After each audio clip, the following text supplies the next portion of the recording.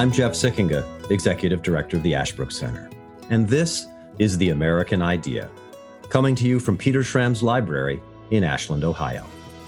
In this podcast, we explore America's crisis in civic education.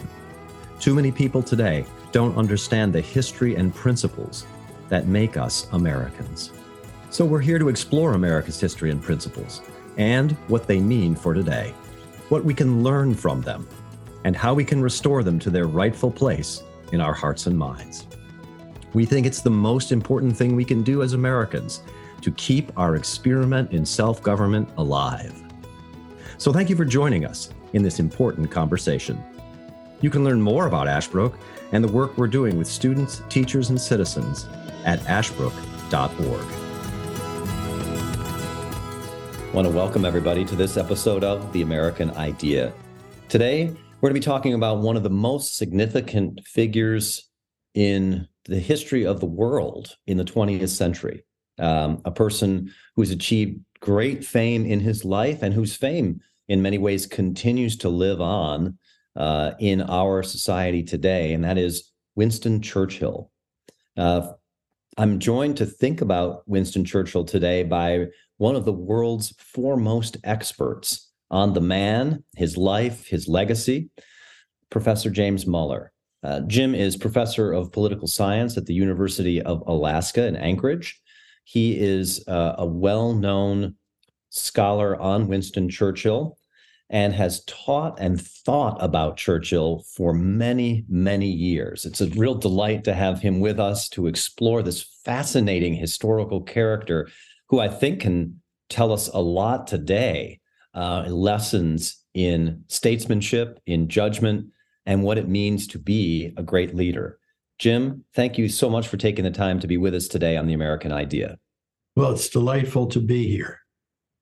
I should also note for our listeners that you have published now, it's been a few years, but a terrific, really the authoritative edition of Churchill's River War, which is an account of the conquest or reconquest of the Sudan by the British and Churchill joining that expedition, of course. I think the scholarly world and the Churchill world owes you an enormous debt of gratitude for that amazing labor, Jim.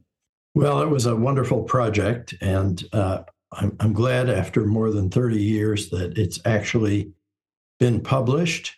And pretty soon, I hope, the third printing will come out, and people who've been having trouble getting hold of a copy will be able to do that again. And for our listeners, who will be publishing that new edition and how can they get it?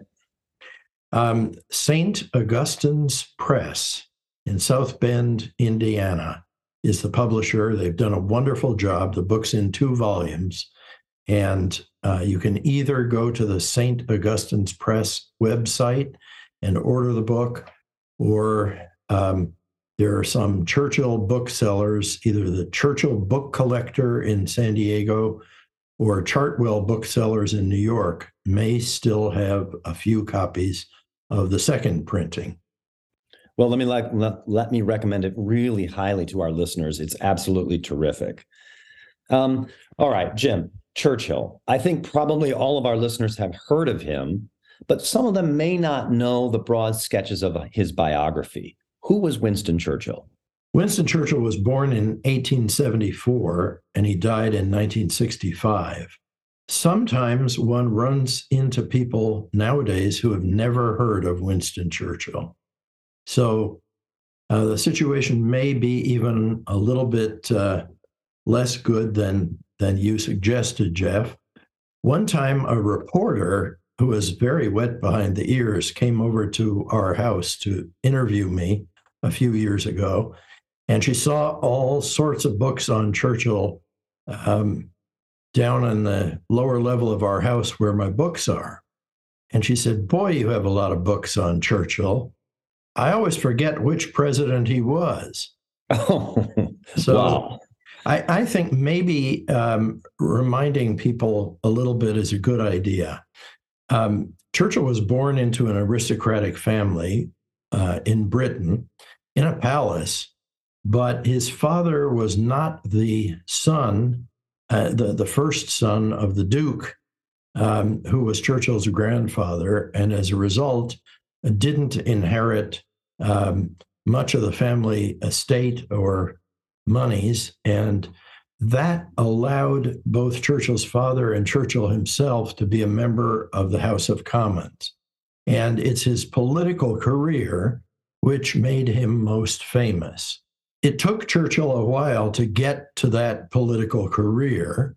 And in his earliest life, he had a lot of exciting adventures fighting in the British Army in little wars, way back in the days of Queen Victoria, when he was still in his early 20s.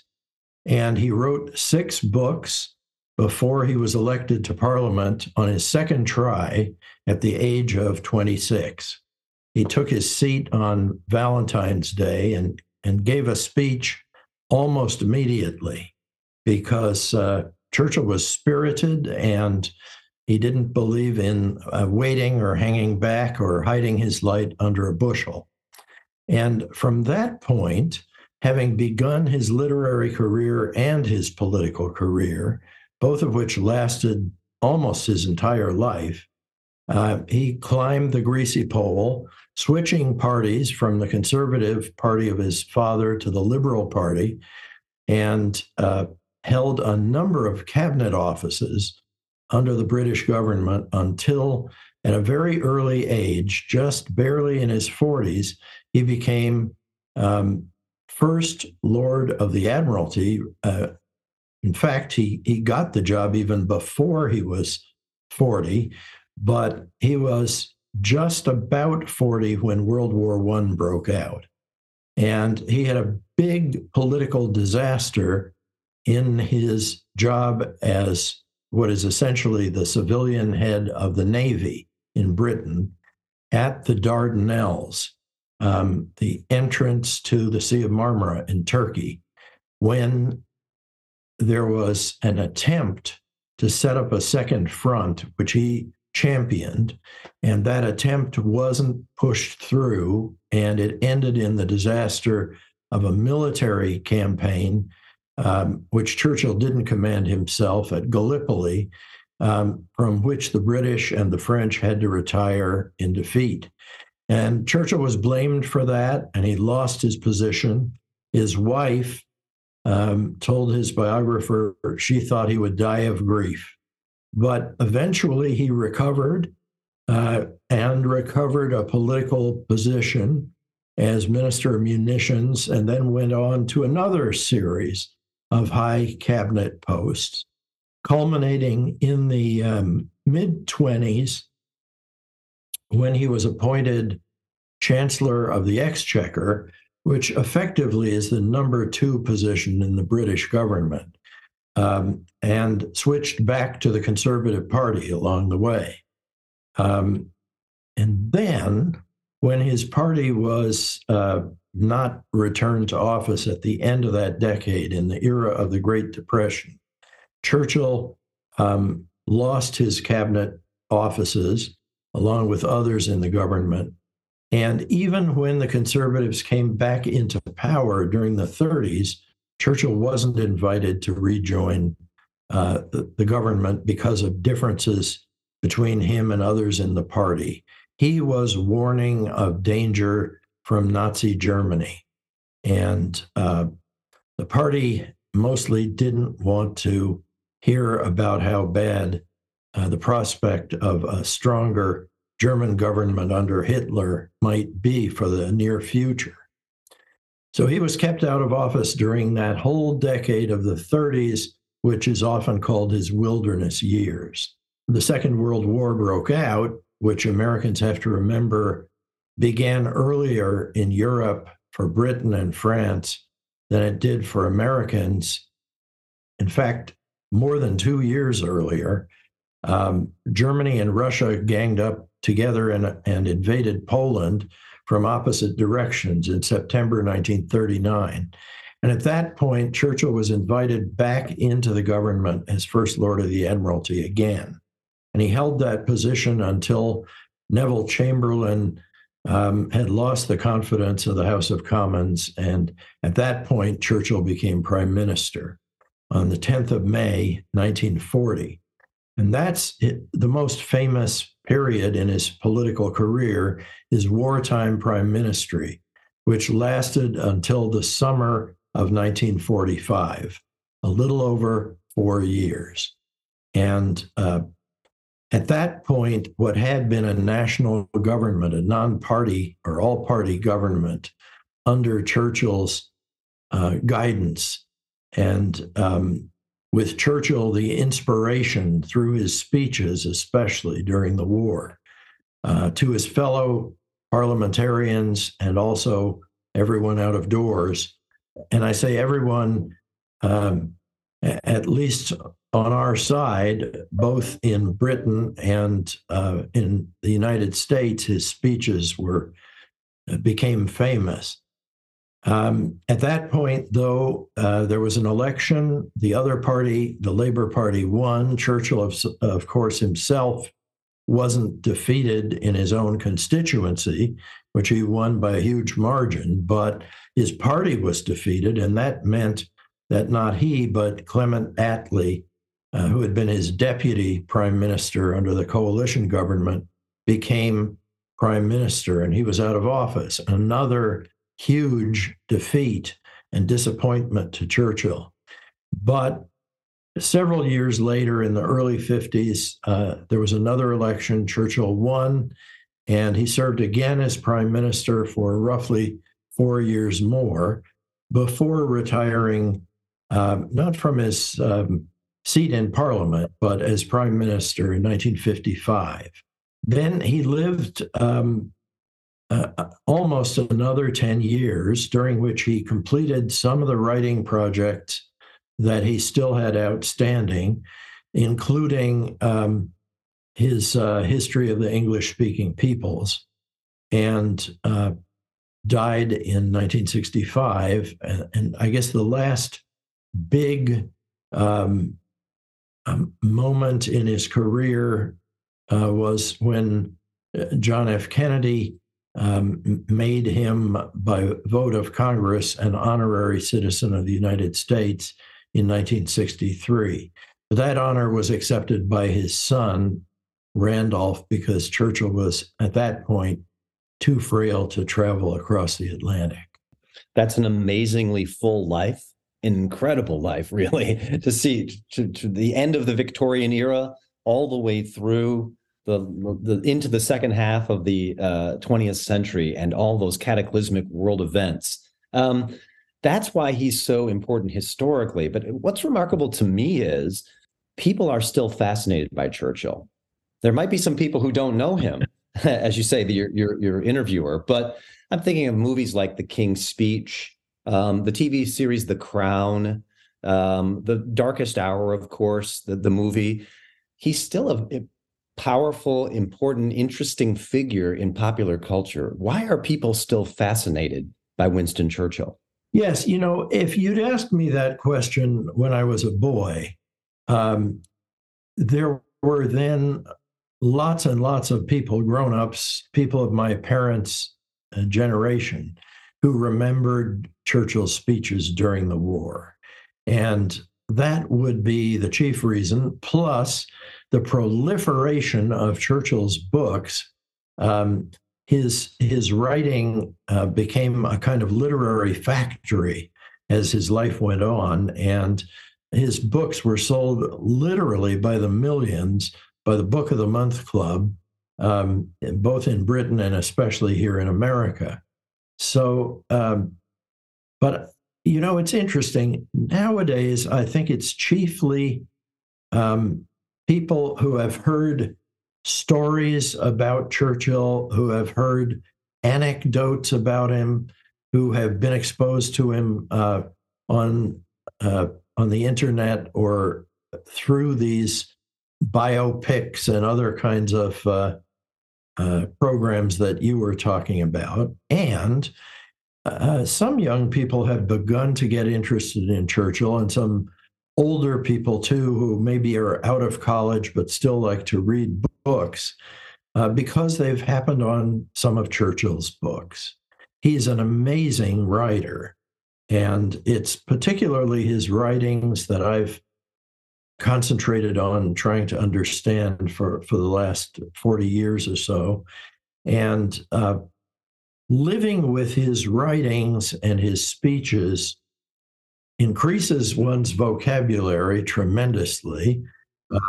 I don't go anywhere without the shorter Oxford English Dictionary app on my phone, because if I'm reading Churchill, there are always words I have to look up.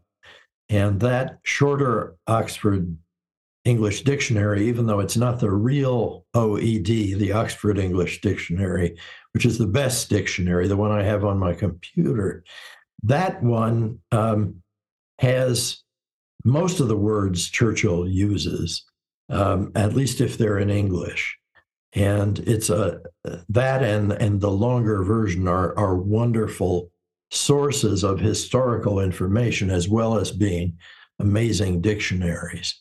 If people know Churchill, then I think that seems right. And when you look at the movies that portray Churchill, they're about his speeches, it's particularly those wartime speeches. How did Churchill become such a great writer and such a great speaker? Part of the answer has to be his natural talents and abilities. His father famously thought Churchill wouldn't amount to much, or perhaps because he had such high expectations for his own eldest son, was always disappointed that Churchill was a bit intractable, a difficult boy growing up, wasn't very eager to pay attention to anything that didn't interest him, and so forth. But he had very good natural talents. One of the things he, I think, inherited from his father was an amazing memory. Lord Randolph, his father, knew 3 books so well that if you took them off the shelf, opened them up, and began reading any passage, he could finish the paragraph from memory and would keep going until someone changed the subject. And those 3 books were the King James Bible, which is not a very short book, Gibbon's Decline and Fall of the Roman Empire, and a book on hunting, shooting, and fishing, which Lord Randolph liked to do. Churchill didn't have probably quite that photographic memory, but his memory was amazingly good. And he read all the time. And when he read things, he didn't ever forget them. And so it was a matter of some irritation to famous actors later, like Laurence Olivier, when Churchill went to the theater, live theater, and heard Olivier in a famous one of Shakespeare's history plays. And there was Churchill sitting near the front row, saying the speeches out loud along with Olivier. Churchill used to do that sort of thing even when he was a boy. If one of his school teachers at Harrow School misquoted Shakespeare, Churchill would put up his hand and say, "But sir, excuse me, isn't it rather?" And he would quote it correctly. And the teachers didn't always appreciate that. But I think having an amazing memory, which is something that Churchill thinks is important for many, many reasons. He mentions it especially in his essay on painting, which became his hobby, his distraction, his consolation, when he discovered oil painting about halfway through his life. And he painted over 600 canvases. We don't know the exact number because he was very private about it, but we've dug into that, and there are at least 600 paintings that are authenticated paintings by Churchill. And Churchill thought that one of the things you needed to be a great painter was an amazing memory, because you had to hold retentively in your mind all the details of a picture you were trying to transfer from your memory onto the canvas. And I think that memory and that voracious reading were really important to Churchill. This is a fellow who didn't get out of bed early in the morning, but instead read 9 newspapers every day, from the old gray lady, the London Times, which has all the stories of the royal family and so on, to the Daily Worker, the communist newspaper. And for Churchill, that exercise was partly by way of making sure that whatever official information he got from the administrators who worked under him was supplemented by news stories which might tip him off to other things that he needed to follow up. You can be a voracious reader. You can have a great memory. That makes you a really smart person. It doesn't necessarily mean you're going to be a great speaker. And yet he became very famous for that. Yes. Churchill actually had to overcome a difficulty he had saying the letter S. He tended to pronounce it as SH. And so he had to train himself to overcome that difficulty. But Churchill worked very hard on writing his speeches, and he wrote them in a very particular way.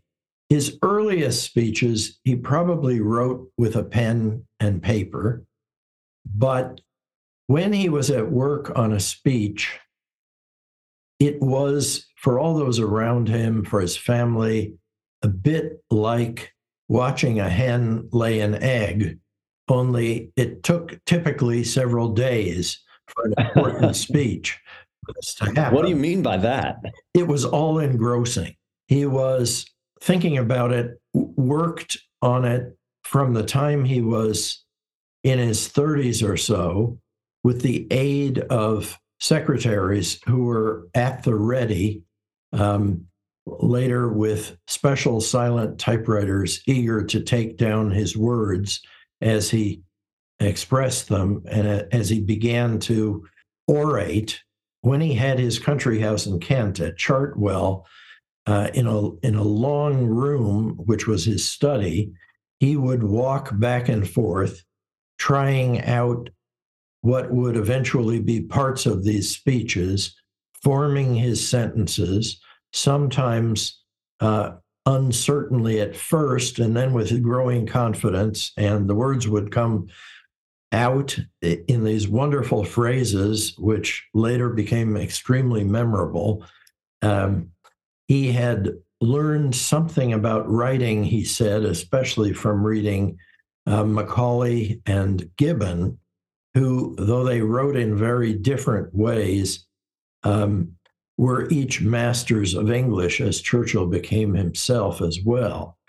And the secretaries often had a little bit of trouble keeping up with him on their silent typewriters, because he so often used words which they might be unfamiliar with. But he tended to hire extremely well-educated, capable, and intelligent people to work for him, and they quickly caught up with him as best they could. And the speeches went through many drafts. The secretaries prepared them not typed the way one would normally see prose, but in what was called in his house prayer style, with each phrase on a separate line, so that it was easy to see where the natural pauses or breaks were. And that was because the eventual version of the speech was the one Churchill had in his hand to refer to if he needed as he went through. And he could, just by glancing down quickly, on something that's smaller than a normal piece of paper, but bigger than an index card and firmer so that it doesn't fold in half when you're trying to look at the paper in your hand.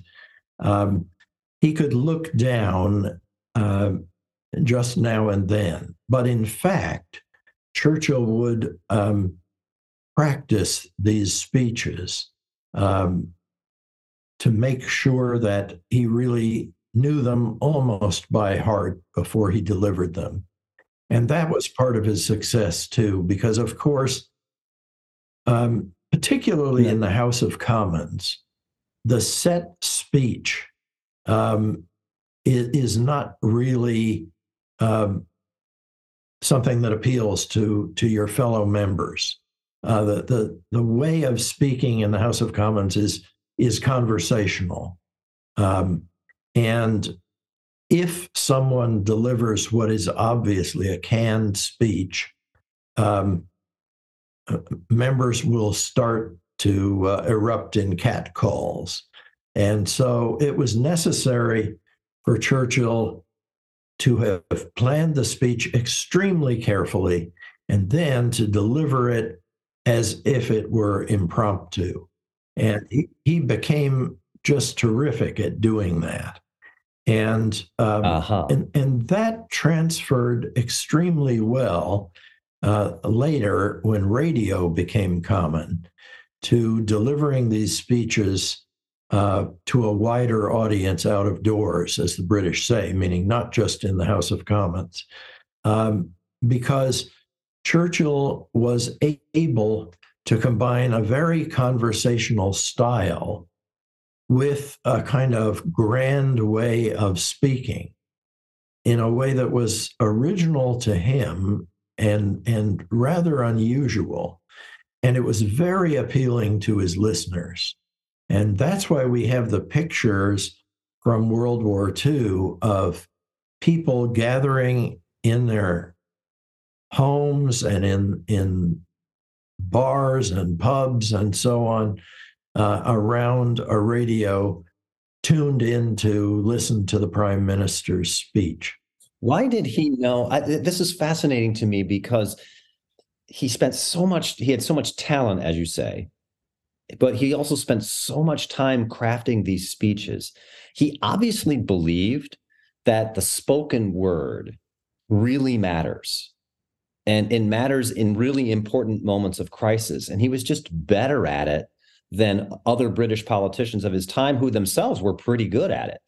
But why did Churchill think that speaking the way he did was so important? First of all, a discovery he had made quite early by thinking about his father's own career and reputation as an orator. His father was someone everyone liked to hear give speeches because he was so witty and his speeches were so sarcastic and had so many unexpected turns. And it might not have been particularly pleasant to hear his speech, Lord Randolph's speech, if he were attacking you, but everyone else enjoyed those attacks and even read them in the newspapers, where these speeches in that pre-radio, pre-TV, pre-internet, pre-social media era used to be published word for word if they were really important speeches.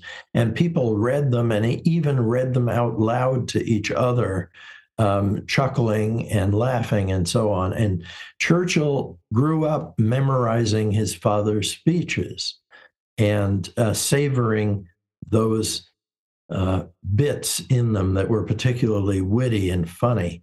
And I think that's part of the reason he was able to put in so many amusing twists and turns in his own speeches. But, you know, the speeches during the war were interesting because the parts we remember most are usually the perorations, the descriptions toward the end of where we go from here and what kind of resolve we have to have in order to win and what our goals are and so forth. And Churchill was very good at rousing his countrymen to take heart and to maintain their resolution during the war at a time when things didn't look so promising. But a lot of those speeches earlier consist of very sober and informative paragraphs of description about what the wartime situation is, what the difficulties are, how the government under Churchill proposes to address and surmount them, and so on. And so, and Churchill had actually studied the construction of speeches when he was a young man to try to figure out what it was that made an effective orator. And what he did in those speeches was to try to put to work some of the lessons he had learned himself by thinking about speeches and studying other people's speeches when he was younger. He also learned, from people who were good at it, including the French Prime Minister Clemenceau. He was with Clemenceau a lot during World War I, in an era when Clemenceau was the Prime Minister of France, and he watched him rousing the French Chamber of Deputies and really admired his oratorical abilities. Of course, he was a great speaker, as you say, and that's a fascinating discussion of how he came to be that way and why he thought it was so important. But of course, he's also a great statesman in the sense that he, single-handedly saved Western civilization is too strong, but certainly was one of the most important figures in that against the Nazi onslaught. You've had a chance to study him as a writer, as a speaker, and as a statesman. What's Churchill's greatest strength? That's a good question. I would say his greatest strength was his ability to size up the whole situation that he faced at a given time, identify the most important elements in it, which might include things that other people hadn't noticed yet or hadn't paid enough attention to, and make a realistic choice about what the best alternative was for his country and, in his own political career for himself. And I think that kind of ability is often slightly made more difficult by a kind of tendency to support a particular party line. Churchill was always relatively independent of his own party positions. He understood the importance of conforming to the party line, but nonetheless, sometimes other things were even more important. And he realized that and had the courage to depart from the party line if the party line, on due consideration, was something he found was going off in the wrong direction. Can you give us one example of that, maybe from his leadership before or during World War II? The first one that occurs to me is earlier, so let me start with that. And that is, Churchill was a free trader.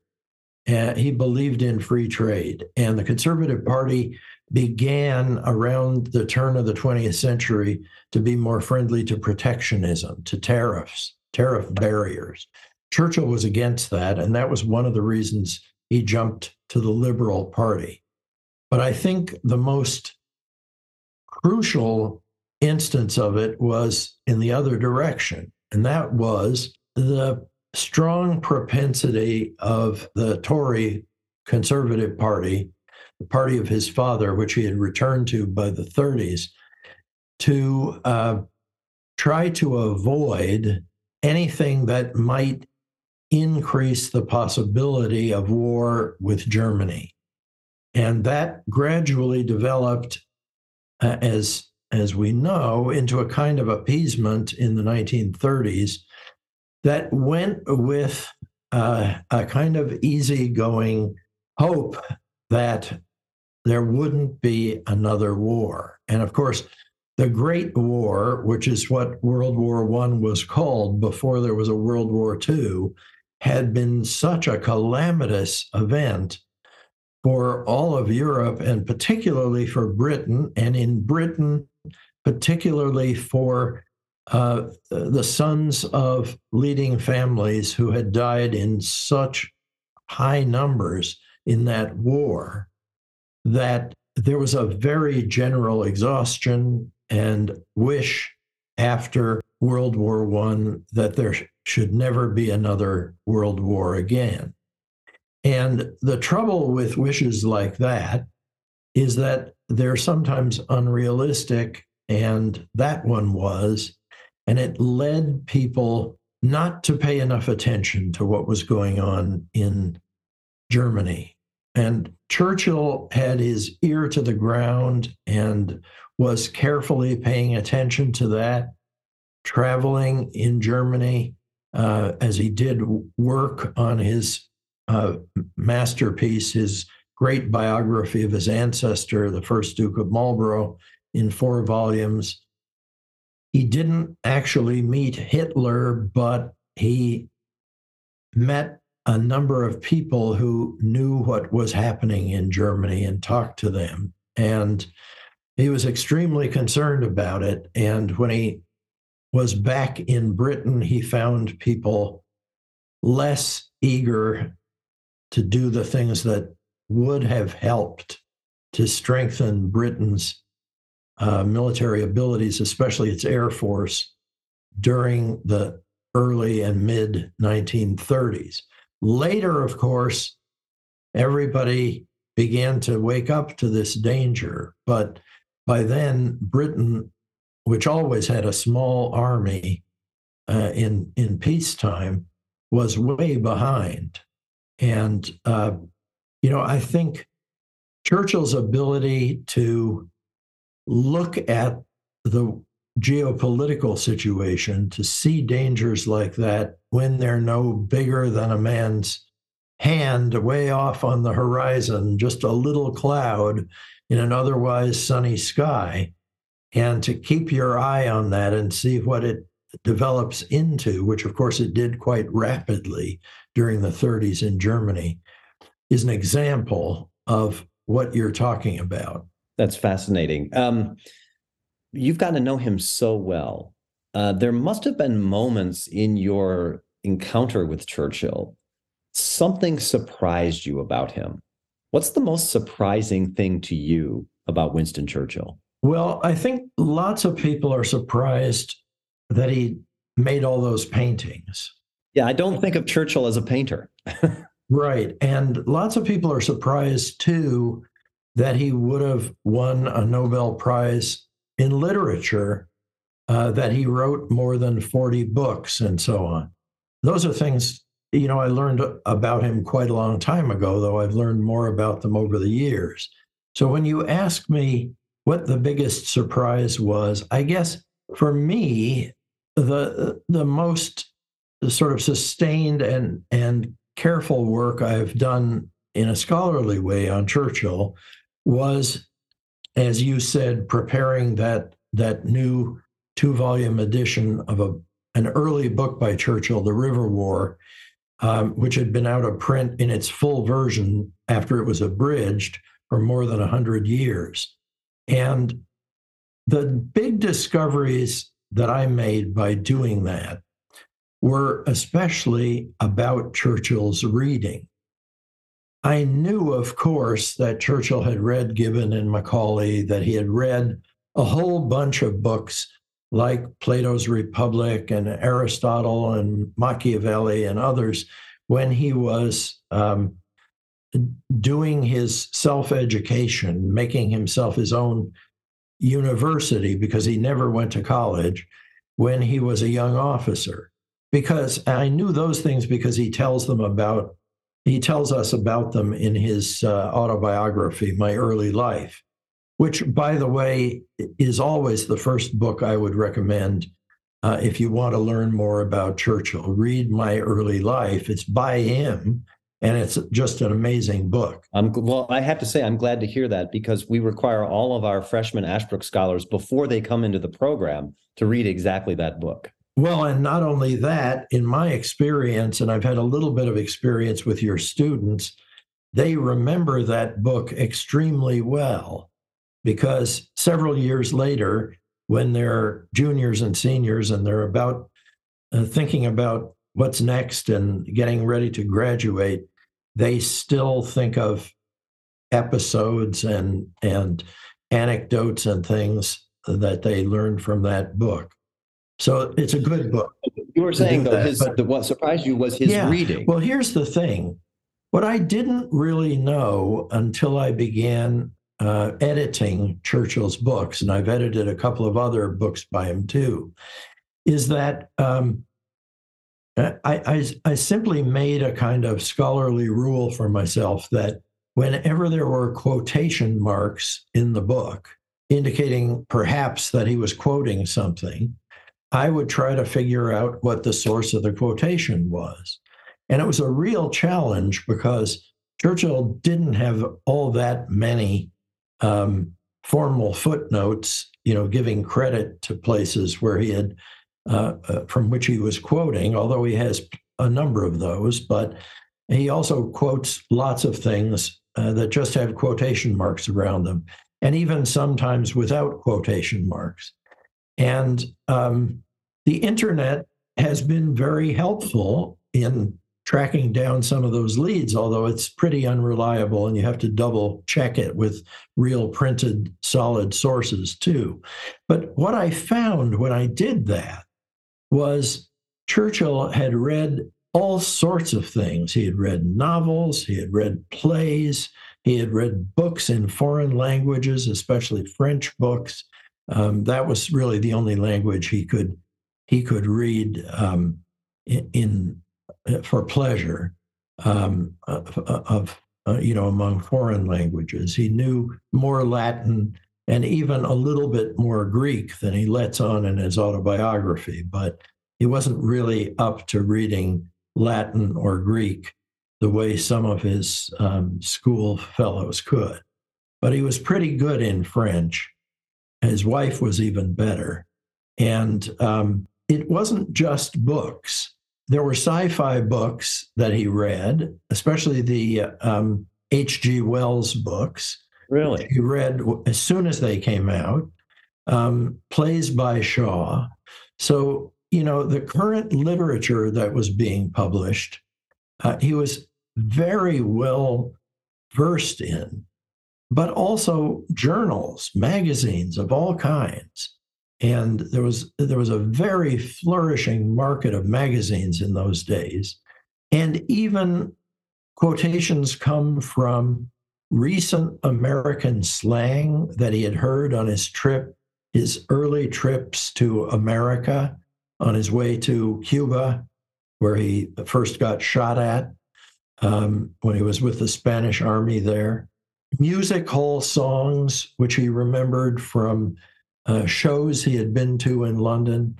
I mean, the quotations in that early book, which he wrote in his 20s, are just drawn from everywhere, and not to exclude great books either.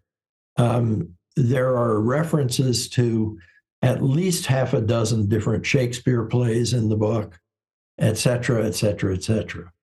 So it's amazing. He sounds like he was an omnivore.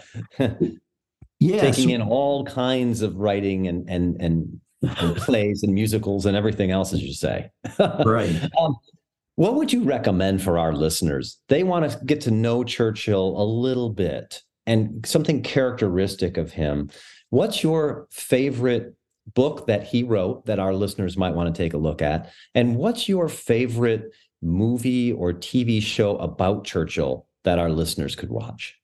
I've mentioned my early life, and I think one should start with that. The first book I read by Churchill was a different one, though. It was called Thoughts and Adventures. And it's a book of 23 essays Churchill wrote. The first one is about whether it would be fun to live your life over again. And That's an interesting question. It's really an interesting question. Churchill ends up concluding that it wouldn't, but he thinks life is wonderful and it's been well worth living once, but he thinks it would be kind of dull if he had to live it all over again, especially if he knew what was going to happen. So, but that book, which has essays on flying, he was up in the air within 10 years of the invention of the airplane and the first flight by the Wright brothers. He was learning how to fly, much to his wife's horror. And it has essays on elections, what it's like to be a candidate in an election, either winning or losing. Churchill had plenty of experience with both. And also some essays on what was a very important subject to Churchill, which is the effects of the two great revolutions he had experienced within his own life. The Democratic Revolution, where society in Britain and other Western countries, which had been aristocratic, became much more democratic. And the scientific revolution, the revolution in modern science and technology, and the effects of that on the way we live and the dangers that statesmen have to face and surmount in order to maintain liberty for their citizens. And those were both practical questions of real importance that Churchill takes up in some of those essays. So I recommend that book, Thoughts and Adventures. Of course, a lot of people will answer your question by remembering that they have some of Churchill's books in the shelf up in the living room, maybe which they inherited from their parents. And you really won't go wrong taking down, say, the first volume of Churchill's World War II memoirs, a big book called The Second World War in 6 volumes, the volume called The Gathering Storm, which is about how the war came, and reading that. That is an amazing story with plenty to teach about politics. And do you have a favorite TV show or movie about Churchill that you recommend? I liked that film, The Darkest Hour, when it came out. It has a little bit of poetic license in it. Churchill didn't really hang out on the London underground, as the British call the subway, and talk to people down there and have that conversation that was in the movie. But I thought there were a number of very wonderful depictions of Churchill's speeches and also some of the personal qualities he had that made him such a maddening and such an appealing person to work for. One of the characters in that movie who did a terrific acting job, along with, of course, the lead actor, Oldman, who played Churchill, was the one who represented Elizabeth Nell, who was a young Western Canadian woman who was living in Britain and became one of Churchill's secretaries during the war. And I met Elizabeth Nell in South Africa. She married a South African officer and moved to South Africa after the war and lived there for most of the rest of her life. And she talked to me about working for Churchill. And, Churchill had these labels made during the war, soon after he became prime minister. They were red with black letters, and the label said, "Action this day." And Churchill used to put them with a pin on memos he sent when he wanted the person who read the memo not just to read the memo, but to do something about it now. Right. And that was an important thing, because there's a big difference between thinking about a problem and the kind of speaking called deliberation, which is supposed to end up in making a choice and following through on it. And Churchill reasonably thought that that was one of the bigger challenges in being the number one person in an organization as big as a national government in wartime, was translating those decisions that were made urgently into successful action. And of course, it wasn't always successful, and sometimes people had to go back to the drawing board and try something else. But that little extra exhortation in that label, "Action this day," is an important thing.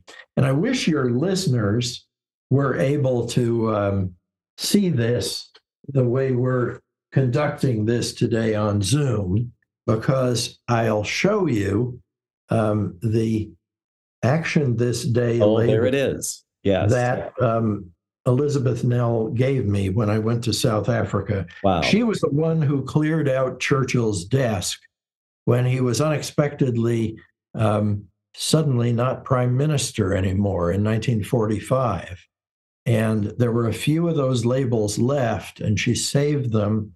And I'm told she gave one label to Martin Gilbert, the official biographer of Churchill, when he came to visit her. And I was the second one who had come to Port Elizabeth in South Africa to talk to her. So she gave me one too. And I do treasure that. And I have it right in my office to remind me that I shouldn't let days go by without learning something more about Churchill. That's amazing. And an amazing subject. You could spend, as you have, an entire life studying this great, great man. Jim Muller. I want to put in one last plug, if I may. Please. And that's, you asked me about books by Churchill that people should read. And you asked me about movies or things. But often people say, which book about Churchill should I read? And I have a slightly different recommendation from some of the usual ones, although there are many, many good books on Churchill. And that is Martin Gilbert, the official biographer, who wrote the longest book ever written about anyone, which is the biography of Churchill in many, many volumes that Hillsdale College Press has reissued. That book is amazing, but of course you'd have to kiss goodbye to at least 6 or 8 months of your life to read the whole thing. There's a shorter book by Martin Gilbert called In Search of Churchill, which talks about how Gilbert, as the official biographer, got to know his subject. And it's a wonderful book. So I recommend that one if people are looking for a book about Churchill to read. Fantastic. In Search of Churchill, books by Churchill, My Early Life, Thoughts and Adventures, and then take a look at Darkest Hour. Those are great recommendations. What an amazing man Churchill was. What a great leader, a great statesman, and obviously worth an entire life study, as yours has been, devoted to understanding that greatness. Jim, thank you so much for taking the time to be with us on this very special episode of The American Idea. It was great to be here.